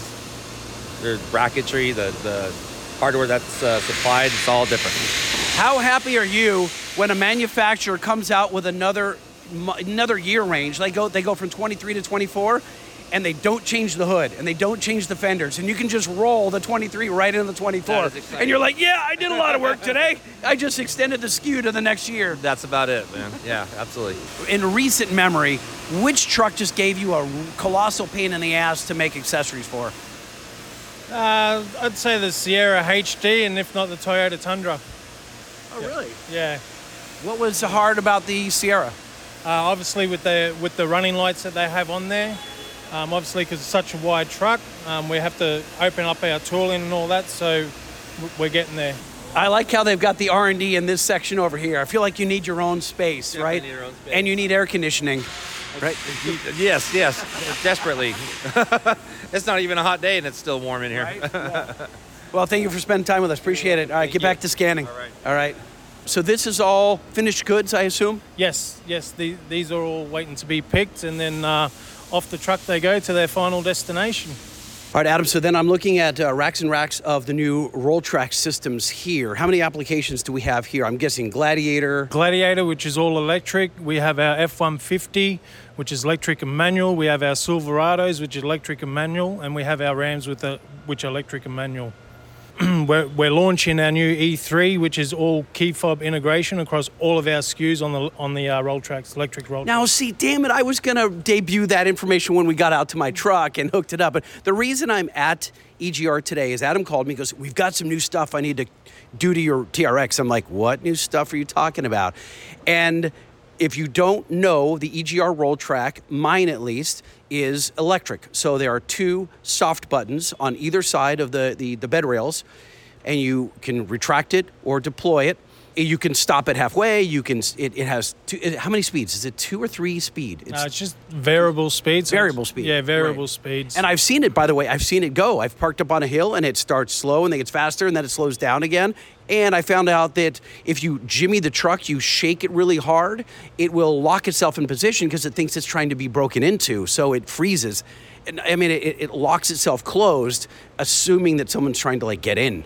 Correct. So yeah, everything's very, very smart on the ECU, very sensitive, very security tight, which is our added bonus feature that we have for the roll tracks across the manual and electric range. And when I lock my door, so it taps into the CAN bus in the B pillar in my truck, you've got some really fancy connectors. The tap into the CAN bus, when I arm my doors, when I lock my locks, the roll track will not open. That is super slick. Yeah, so everything's all through the key fob. So once you go to lock your truck, the roll track will take that command and close, and then it will be armed. So that means no buttons able, so that everything becomes disabled. Right. So what is the plan for roll track? How many applications does the company ultimately intend to release? Do you have any idea? That we're still working on with the 6.5s. We're aiming to have them from Q1 to Q2 of next 6.5 foot bed. Correct. With the 2500s also. Okay. Now you know that people have been asking Lisa us on the Churchill podcast about 8 foot beds. Is that coming? That'll be up to Mike Timmons. Okay. Oh, so he's got to submit some market research then. Yeah, that's a Mike Timmons question. I would imagine that it's going to enlarge the roll canister a little bit because you've got another couple of, foot and a half of, aluminum that's got to basically wind up inside that canister. By the way, I don't want to understate how well engineered the canister is. When you think that your tonneau cover rolls up, this takes up a very small canister, and the canister is made out of a composite material. It's not steel, it's not aluminum, it can't be dented, but the fact that it bows down, it's how do I say this? The water drains to both sides, and then you guys include 4 drain ports all the way around, rubberized drain ports, and then tubes that go through the bed down to the floor, so no water intrusion in the bed itself. When Mike was in the studio, he goes, we thought of everything, we bought all the competition, and we fixed all the problems. Have a seat. All right, we're going to call Mr. Mike Timmons. We're going to harass him. He's the marketing guy. Interesting green color in here. It's a greenish blue. I'm not saying I don't like it, but I'd punch the person that painted the walls. I mean, right square in the jaw. So here's the thing about lighting that most listeners probably understand, but maybe don't overtly say. He fancies himself a marketing genius. No, I do not. not. And so we engage Well, with marketing folks from companies all over the industry on a regular basis. And lighting will do this thing where he starts suggesting how their business model could be different, or their color should be different, or the guy who did their T-shirt ripped them off because he could do it better. I'm like, lighting, it's not your company. Let it go. But he can't. He always has to. He's like, no, hold on. I'm the marketing sensei. No. It's Let just me that gather this all in your boardroom color. I just can't not see it. I just can't. But can you just can't not say it? No. Hello. Oh, my goodness. Oh, geez. The guy that's got a face for radio. You're one to talk, Mr. Billy Corrigan. I mean, come on now. How often have you been stopped on the street and they're like, I love 1979. That's your greatest single. Way too many times. Smashing Pumpkins song, ladies and gentlemen. All right. Okay, if you have to explain the reference, Lightning. Well, I said it and then I thought, how many people aren't like alt rock fans, you know? What's up, gentlemen? How you doing? Good. How are you? Can I tell you that joke was a 0? Yeah, total zero. I should have edited it out, but I didn't. I left it in just for you guys. You of all people should get that reference. Oh, Zero, the song Zero. And his shirt that he used to always wear. Okay. Yeah, I have to Zero. I know. I'm explaining the joke to the guy. Oh, okay. I forgot the song. I hated Zero. I give up. I hated that. I hated that album and the tracks. It was crap. Right. That's why you should remember it. That's when Billy was hate. That's when Billy Corgan was a dick. Did I tell you that I once went to a Smashing Pumpkins concert? It was one of the only ones I ever left early. It was at the Pond in Anaheim. I left their shows 2 or 3 times early. It was at the Pond of Anaheim sometime in the late 90s. Garbage opened for them. They were awesome. It was a show that was rescheduled because of a rain shack. Some dude threw like a water bottle up on stage, and Billy Corgan freaked out on the entire crowd like 2 songs in, and then did thrash metal the rest of the time. Wouldn't do any of his like hit songs, so we left. That was around the same time that Chili Peppers wouldn't do any of their hits. They were just being dicks as well, and they were just like, they would think it was like super alt rock. We're not going to play today. Like that's Listen. Smashing Pumpkins' biggest song ever is Today. And they wouldn't do it. That's like Chili Peppers not doing Under the Bridge or Meanwhile, any of those. Yeah. I go to the Country Coastal Jam a few weeks ago because our friend Sarah Morrison over at LGECTS said, hey, we need 4x4s for our midway. Do you want to bring your Jeep? We'll get you into the show. So me and my kid get in there, and we got ourselves talked in with security for pit passes. And so we went and we're like 20 feet away on the stage from seeing Tim McGraw. And my daughter's like, Dad, I don't really like Tim McGraw. I'm like, just listen, here's the deal. It doesn't matter who you go see. You'll learn something, and the experience is awesome. And I will tell you, Tim McGraw puts on a hell of a show. Sure. Great entertainer. And I forgot how many songs of his I liked. I was like stoked. And my daughter's like, Dad, this is awesome. And she was watching his guitarist had a Tom Petty shirt on and was doing guitar changes, and she's into guitars, and she's learning right now. And she's like, that's a blah, blah, blah. That's a blah, blah, blah. Like I am with cars and trucks. She was with guitars. And so she ended up having a great time. I don't know why I told that story other than to say that some bands suck. And here's a guy who's been around for 30 years or whatever, still at the top of his game, whether you like him or not, putting on an entertaining show that you could totally get behind. I guess that was my point. Anyway, back to the boardroom with the color you hate. What's up, gentlemen? How you doing? Good. How are you? I'm creeping in Adam's office right here. Hey, I was busting him on the paint color. Like seriously, with this office, this is like not okay at all. You're jealous. You know it. I don't. Have you seen these walls? Look at this. This is crazy. Oh no, I just it messed matches up the camera. Justin's shirt. Yeah, exactly. Oh yeah, no, it looks way better on Justin right there. What's going on, gentlemen? How are you? I'm doing outstanding. Adam just ran me through the warehouse. Pretty impressive operation over here. Saw the machines being moved from fixture to fixture. They were swapping over for different applications. Saw that. That was pretty cool. Yeah, I mean, I'm impressed. So I got to tell you guys, first off, I don't know if you've heard any of the podcasts over the last 6-8 months, whatever it's been, but I was telling Adam, in all sincerity, the roll track is phenomenally engineered. And I've said it to you on the phone. I'll say it to you over this Zoom, what are we, Teams meeting, Microsoft Teams? Legitimately looking in my eyes in the camera. This is a phenomenal product, and it deserves to get Can you start that over so I can start recording? Right, no. I'm just saying, like, it's so much better than other tonneau covers in every way. And when Adam calls me up, he goes, so you're telling me after all that, you still walked out empty-handed? Well, no, I got what I came for. Oh, you got it. I'm just checking. No, hold on. I didn't actually get anything physical.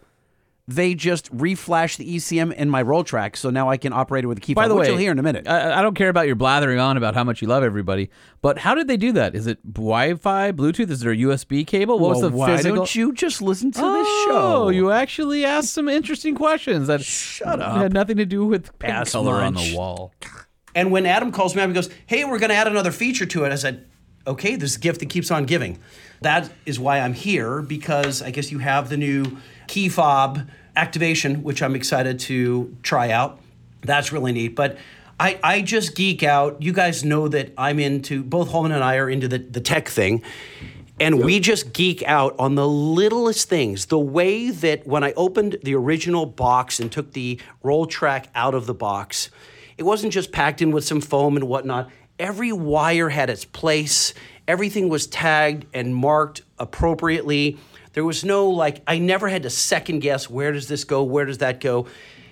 Everything was just so precise, so well thought through. And I felt like, yes, maybe the roll track is a little more expensive than the competition, but when you hold it in your hands, you go, I get it. It's like the difference between an F-150 and a Ram. I take it that Mr. Justin has an F-150? Yeah, and I have a Ram. So do you. Yeah, that stings right there, buddy. So congratulations, in short. Thank you. Appreciate that. All right, I love you guys, and I would kiss and hug you if you were here and not in the Pacific Northwest, but I'll see you when you're back in the studio. Thanks, guys. Bye. All right. All right, we're back outside of EGR in the front, and oh my gosh, is that a Grenadine? That's the brand new Enos Grenadier here in the United States. Grenadier, that's right. I mean, I knew you'd hate that. Are you? Do you even listen to the show? I hate the fact that it's called a Grenadier. But again, not your company to be the marketing guy on. I'm not being the marketing guy. I think it's funny if I screw the name up. You called it Grenadine. It's like that's like a red liquid you put into alcohol. I know that. My kids get Shirley Temples, or they did when they were small. I get it. Stupid. It just cracked me up. Yeah, it would be stupid if the name was Grenadine. It's a Grenadier. Did you look at it at all? Did you actually go touch it? I mean, asked him. One of the hottest vehicles coming to the States in a long time. So yes, I did, and he forbade me from taking any photographs. I didn't ask if you took photos. Yes. I asked if you sat in it, touched it, got a chance to see it. Saw it, yes. Did you do a truck review? No, because I wasn't allowed. I couldn't get in it. I walked around it. Okay. And to me, it's a Range Rover. No. I mean, it looks like a Range Rover. No. Well, it Land does. Rover, not Land a Range Rover. Rover. Sorry, Two Land completely Rover. different things. Right. It looks like a Defender. It should look like a Defender. It's the Defender that should have come out, except frickin' Range Rover ruined it with their Velar and whatever else. The Defender, now 130, that has like a 4-foot overhang off the back. And anyway, this was a Ineos really awesome. wild blue color. Nice. Like a not a baby blue, but something in that family. Yeah. We need to go do a test drive when we're allowed to. We should call them up and say, can we just take it around the block? They might allow us to. That's what I'm saying. Yeah. I guess this one will be at SEMA. So we'll see it there. Oh. Grenadier. You have the only one in the United States? That is correct. How did that happen? It's something that EGR Europe is working on with the Grenadier for the auto accessory range for the Grenadier product line. Okay. I'm going to go have a look. Can I take photos of it, or is it off limits? Off limits. Damn you. Off limits. Okay, I won't. So what we're doing is in the front. I'm sitting in the bed, and Adam's leaned over the bedside, and he is opening a secret panel about the size of a little USB plug. And he has plugged in a device that looks like a handheld MP3 player. I actually think it is a handheld MP3 player. He's just listening to music. Oh, no, I turned it over, I look at the screen, and that's all code. And what we're doing is he is reprogramming, reflashing the ECM, the electronic control module that is in the roll track housing. And in theory, I will be able to open and close the roll track from my key fob. That is going to be Dopey Dopester. And by the way, yes, I said Dopey Dopester. So, by the way, I'm not talking about like a key fob that comes with, an airbag system, or a key fob that comes with, your electronic exhaust cutout system, like one of those Chinese things. No, this is my RAM key fob. So they've tapped into the CAN bus, right? So I could, I told you earlier how it locks and unlocks. I'm still trying to figure out what Dopey Dopester means. I don't know. But dude, they've tapped into the CAN bus, so they know when you'll hear it. Let me just play. So the roll track is closed, and Adam has my key fob in his hands. He just did 2 clicks of the key fob, and the roll track is opening for the win. Am I overly excited? Yeah, absolutely. I would be too. First on the market, electric key fob. This is awesome. Yep, and then we just go again. 2 for the close. I don't know if you could hear, but we got 2 horn honks. And there we go. And here, I'll get the mechanism closing. It's so quiet, you're not going to pick it up with my microphone. Wow. All right, and the roll track is all the way closed. So that actually is pretty cool that they're able to tie that to your existing vehicle key fob, so you don't have to carry around 2 key fobs. I think that's huge. Where's it picking up the CAN bus? Is it plugged into your OBD2 port? No, the B pillar. So what they do is super trick. They give you a long piece of cable that goes from the bed, basically under where your driver's side, rear passenger, their feet would be planted. When you pull up the carpet, there's a plug in the floor, and you pop a hole right through it, and you go all the way. You make a home run to the battery. You mean a plug, not an electrical plug, a body plug. A body plug, thank you. Yes, a body plug that's got some stuff. Anyway, you pop a hole in it and go all the way, home run up to the battery. But it splits off in a Y at the B pillar. And you go up the B pillar, so you have to pull the plastic away. The where trim. Yeah, but what I'm asking, what is the mechanism for attaching to the CAN bus? Check it out. They've got proprietary plugs. So actually, they've got these Stellantis plugs, the RAM plugs. So you disconnect the CAN bus that has the door triggers when they're open or closed or locked. You tap into that, it Y's off, basically a splitter. But it's a splitter with a plug, so there's nothing left loose or anything. No, you're not cutting anything. They have plugs. You just plug it right in. I love OE solutions. Stunningly easy to do. Very cool. And that's how they're getting all the CAN bus information. So all they have to do is, as they learn more about the CAN bus, they can just reflash the ECM in the canister, and it will do all this cool stuff. So it's really neat. And it's done. And we're out. You're the man, Adam. Thank you. Thanks, Jay. Thanks for coming to EGR. EGR for the win. So it's a good day out there in Ontario, California, aside from the whole 100-degree thing. All right, it's time to cleanse your palate of lightning with some 5-star hotline calls. I'm in. Oh, come on and be part of the show. Call the 5-star hotline. 657-205-6105. It's the 5-star hotline. 5-star hotline.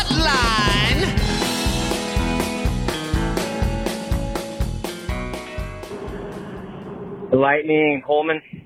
It's Rich. Yeah. After listening to my own version of the good old Crikey accent, I would like to take that back, and I would... I should hope so. Keep up the great work, Mounter, the parameters, as always, and 5 stars to you both. I'm going to go sip on a can of fruitcake Mountain Dew. Oh, don't do it. Oh, don't do it. That's sure gnarly. death. Yeah, for those who don't remember, Rich came out to help build our podcast studio, the Pod Shed, and brought with him fruitcake flavored Mountain Dew, which was, I guess he's a Mountain Dew aficionado and a collector, and he used to be part of like the Mountain Dew crew back in the day where they would release new flavors and stuff. So he somehow got his hands on the special holiday flavor that he decided to share with old Lightning and Holman, and it was absolutely disgusting. Cough syrup, wish it tasted that bad. It was like if cough syrup tasted the way cough syrup does, but then also caramelized bread was in it as well.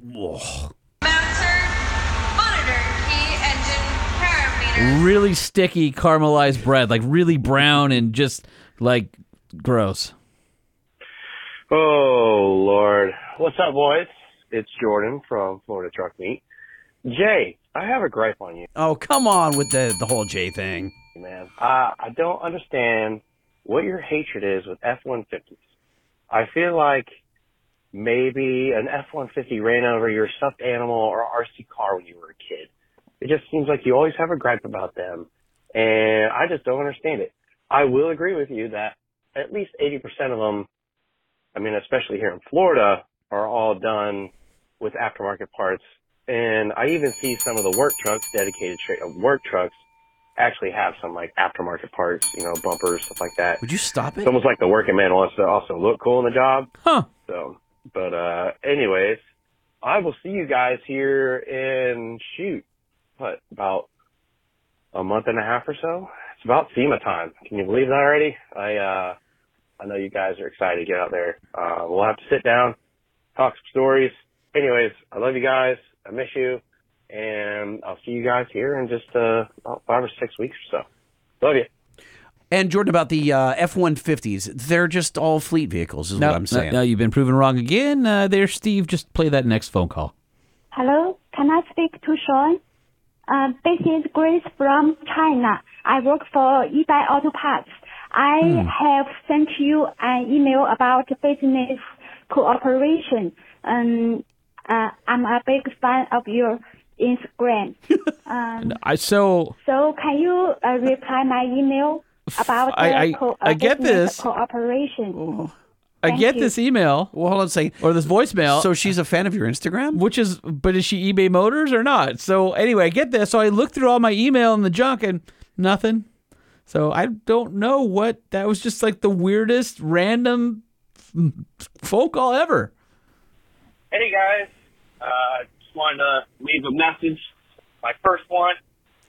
This is Jake Prius. Hey, thanks for sending those. By the way, Jake just put Jake P, I think, on his Frontier Spotting email, and I can't just put Jake P. I had to write Prius because what self-respecting truck guy drives a Prius? Some do actually, but I would drive a new Prius. My wife already said no, though. Hey, I want to say thanks for having the guys from Hot Shots secret on. I've been running that fuel treat for Ford Power Stroke. I'm driving around for work. Turned on a buddy of mine to that stuff as well. Addiction Eliminator. So far, so good. Anyhow, thanks for everything you do and putting on a great show. Keeping the slippage meter down. Really appreciate it. Hey, y'all have a good one. Take care. Well, we try to, Lower the suckage! but we're not always successful. But our suckage is definitely lower than that phone call quality. Yeah. Lightman and Old Dog, what's up? It's Colby calling in again. And although I'm not technically driving a spud truck, I am driving a truck in Idaho, which, I don't know, seems close enough to me. Anyway, just delivering some evidence to an undisclosed location on a Tuesday night at like 8 p.m. and listening to this last episode and the spud truck driver talking about old vehicles and how they were iconic and how the new ones are kind of all just look blah. And for whatever reason, it got me kind of thinking, I don't know, philosophical about especially about internal combustion engines.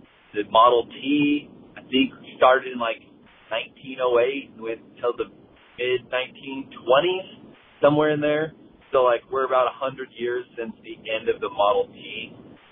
And to think about how much vehicles have changed, right? Like almost the entire phase of internal combustion engines being the dominating driver has happened in this 100 years. And now we're seeing electrification on the horizon. You know, I'm sure that in the 1800s, the cowboys of the day were kind of feeling how we feel now, right? Like they were kind of seeing these new gas-powered buggies and, you know, they're cursing them up and down, telling them they're never going to be as good as their horse and horses are always going to be better. And I'm sure it was a little sad for them when they started seeing like their dirt trails they were riding turn into roads and phase out the horse, you know, somewhat. But good news is about that, there's still horses around. There's still cowboys around. So now we're kind of on the flip side of that. And now we're like looking at this EV and electrification on the horizon and we're kind of like, oh, it's never going to be as good. Like we love our loud, big V8s and the crazy horsepower that we're getting. And I hope that I never see the day that we can have those, at least these old ones, but I hope we can still continue to use them and have fun with them just the way we still continue to use horses. Maybe not as like widespread as they once were. Anyway, it'll be interesting to see what vehicles look like in the next 50 to 100 years. Keep up the good work. I can't believe it's been like 2 years since Lockjaw went to SEMA. Like it seems like just yesterday, Lightning was given that truck for $1 and then squandered it away, and now it's like just sitting somewhere. But at least at this time you have a truck. At least there's a TRX and you're not truckless. So it's been a long road, and hopefully we have a long path ahead of us. So keep up the good work, guys. Have a good one. That is kind of neat, just hearing one of our listeners call in and just share his Stream thoughts. of consciousness. Tell us what's on his mind. No, I think it's cool. And we don't have to go down that road now because it's a long topic about what the future of, vehicles look like. But that's I do really appreciate you calling the 5-star hotline, 657-205-6105. Kevin Hart here from Texas. Hashtag not that Kevin Hart, but just listening to the recent episode here, and you know, Sean, you're driving that CRV around town with that beard, and you got the car seat in the back. I mean, I respect that, brother, but you know, let's go back 4 or 5 years ago when we were giving old Lightning hell every single day about driving that old PT Cruiser and everything else. So I think Lightning's going to take a win in this column for today. You boys have a great, fine morning. 5 stars. Talk to you later. Hell yeah, brother. That's right. That's funny. Lightning is going to take the win. Not a PT Cruiser, a Mini. 5-star review. Which is way lamer than a CRV. What are you talking about? Are you actually saying that a supercharged Mini Cooper S is lamer? That was yellow with a fading white wrap on it that looked like an egg that had cracked. Oh, hold on, dude. I went through a cool pearlescent white wrap with black wheels. Stormtrooper board before anyone was doing Stormtrooper. I did a burnt orange. Oh, you're sorry. Are you still talking? You lost me already. Dude, that's total douchery right there. You know that CRV is super whack. It's not. What, really whack? Yeah. No, dude, it's awesome. What is your... I love it. It's such a good around town car.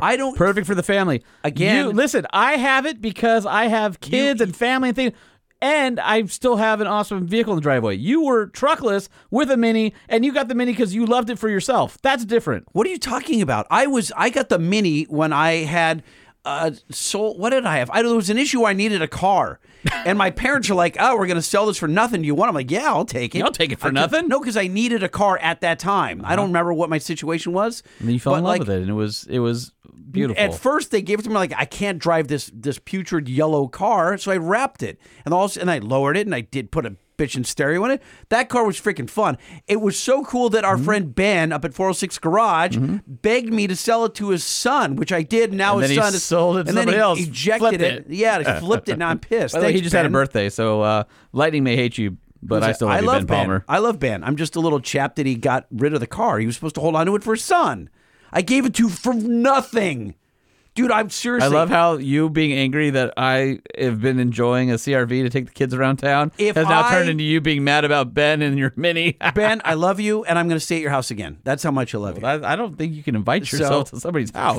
I'm bringing a lot of beer. All right, play the next one. Beer. No. One more to go. No, because you don't get out of this. Your CRV is not cool, will never be cool. I don't care if it gets 100 miles to the gallon. But here's the difference. I didn't get it because I think it's cool or I'm trying to be cool. But you're defending it. Yeah, I'm defending it for the utensil that it is. But you're it's the world's best to play it. I love it. But it's hideous. It's pretty awesome. You get on the freeway and it's like, well, I'm getting 32 miles per gallon. You're like, sweet. But it's 32 miles with a big poster that says, "I'm a dork." No, it's 32 miles with tinted windows and a sunroof. Because it's embarrassing to be seen in it. That's why it's so tinted. Okay, yeah. Oh man. You guys, you're listening. How many truck guys out there, hold your horses, how many truck guys out there have a second vehicle that's sort of your around town where you keep the miles off the truck that you love or the 4x4 the vehicle that you love? No. I get it. Lots of you. They do. That's fine. I'm not against that at all. You've got a gas guzzler truck, diesel. You got a big supercharged whatever. I get that part. Sure, yelling a lot. The fact that yours is dumb. In your opinion, fine. I've got you're just unhappy that I have a top of the line touring model that has leather seats, a sunroof, everything. It's freaking awesome. I don't care if Taylor Swift were naked in the back. It ain't any cooler. Nah, you clearly care. Listen to you. Sean and Jay. Hey guys, just got done listening to the Hellwig episode. Really enjoyed it. I especially enjoyed listening to Jay give Sean a whole hard time about driving the CRV for the good mileage. I kind of liked hearing you guys out there struggling with high gas prices, not because it's hurting, but just to get a different perspective. I always hear you guys talk about driving these non-fuel efficient rigs. I know you guys are in the business, the industry, but I was just curious how you guys were enjoying living with that. Worked the Dave Ramsey plant with my wife. We're completely debt-free. My 03 F-150's been paid for about 19 years. Would love to be driving what either one of you two are driving. But can't make myself pull the trigger on that. I'd be curious to know if you guys wanted to do some kind of poll. If people would fess up to it, I would be so curious to hear what people's monthly truck payments are, what their pain threshold is. I hear these $8,000, $9,000 a month car payments. Don't know if that's like a 5, 6, 7, 8 year program that they're on, but it's too rich for my blood. Also heard you guys talking about my flower delivery deal and some nose candy. And I definitely walk up to receiving offices with a gallon Ziploc bag, a sample for them, and can't tell you how many times I hear guys like, oh, man, that looks awesome. Oh, man, is that what I think it is?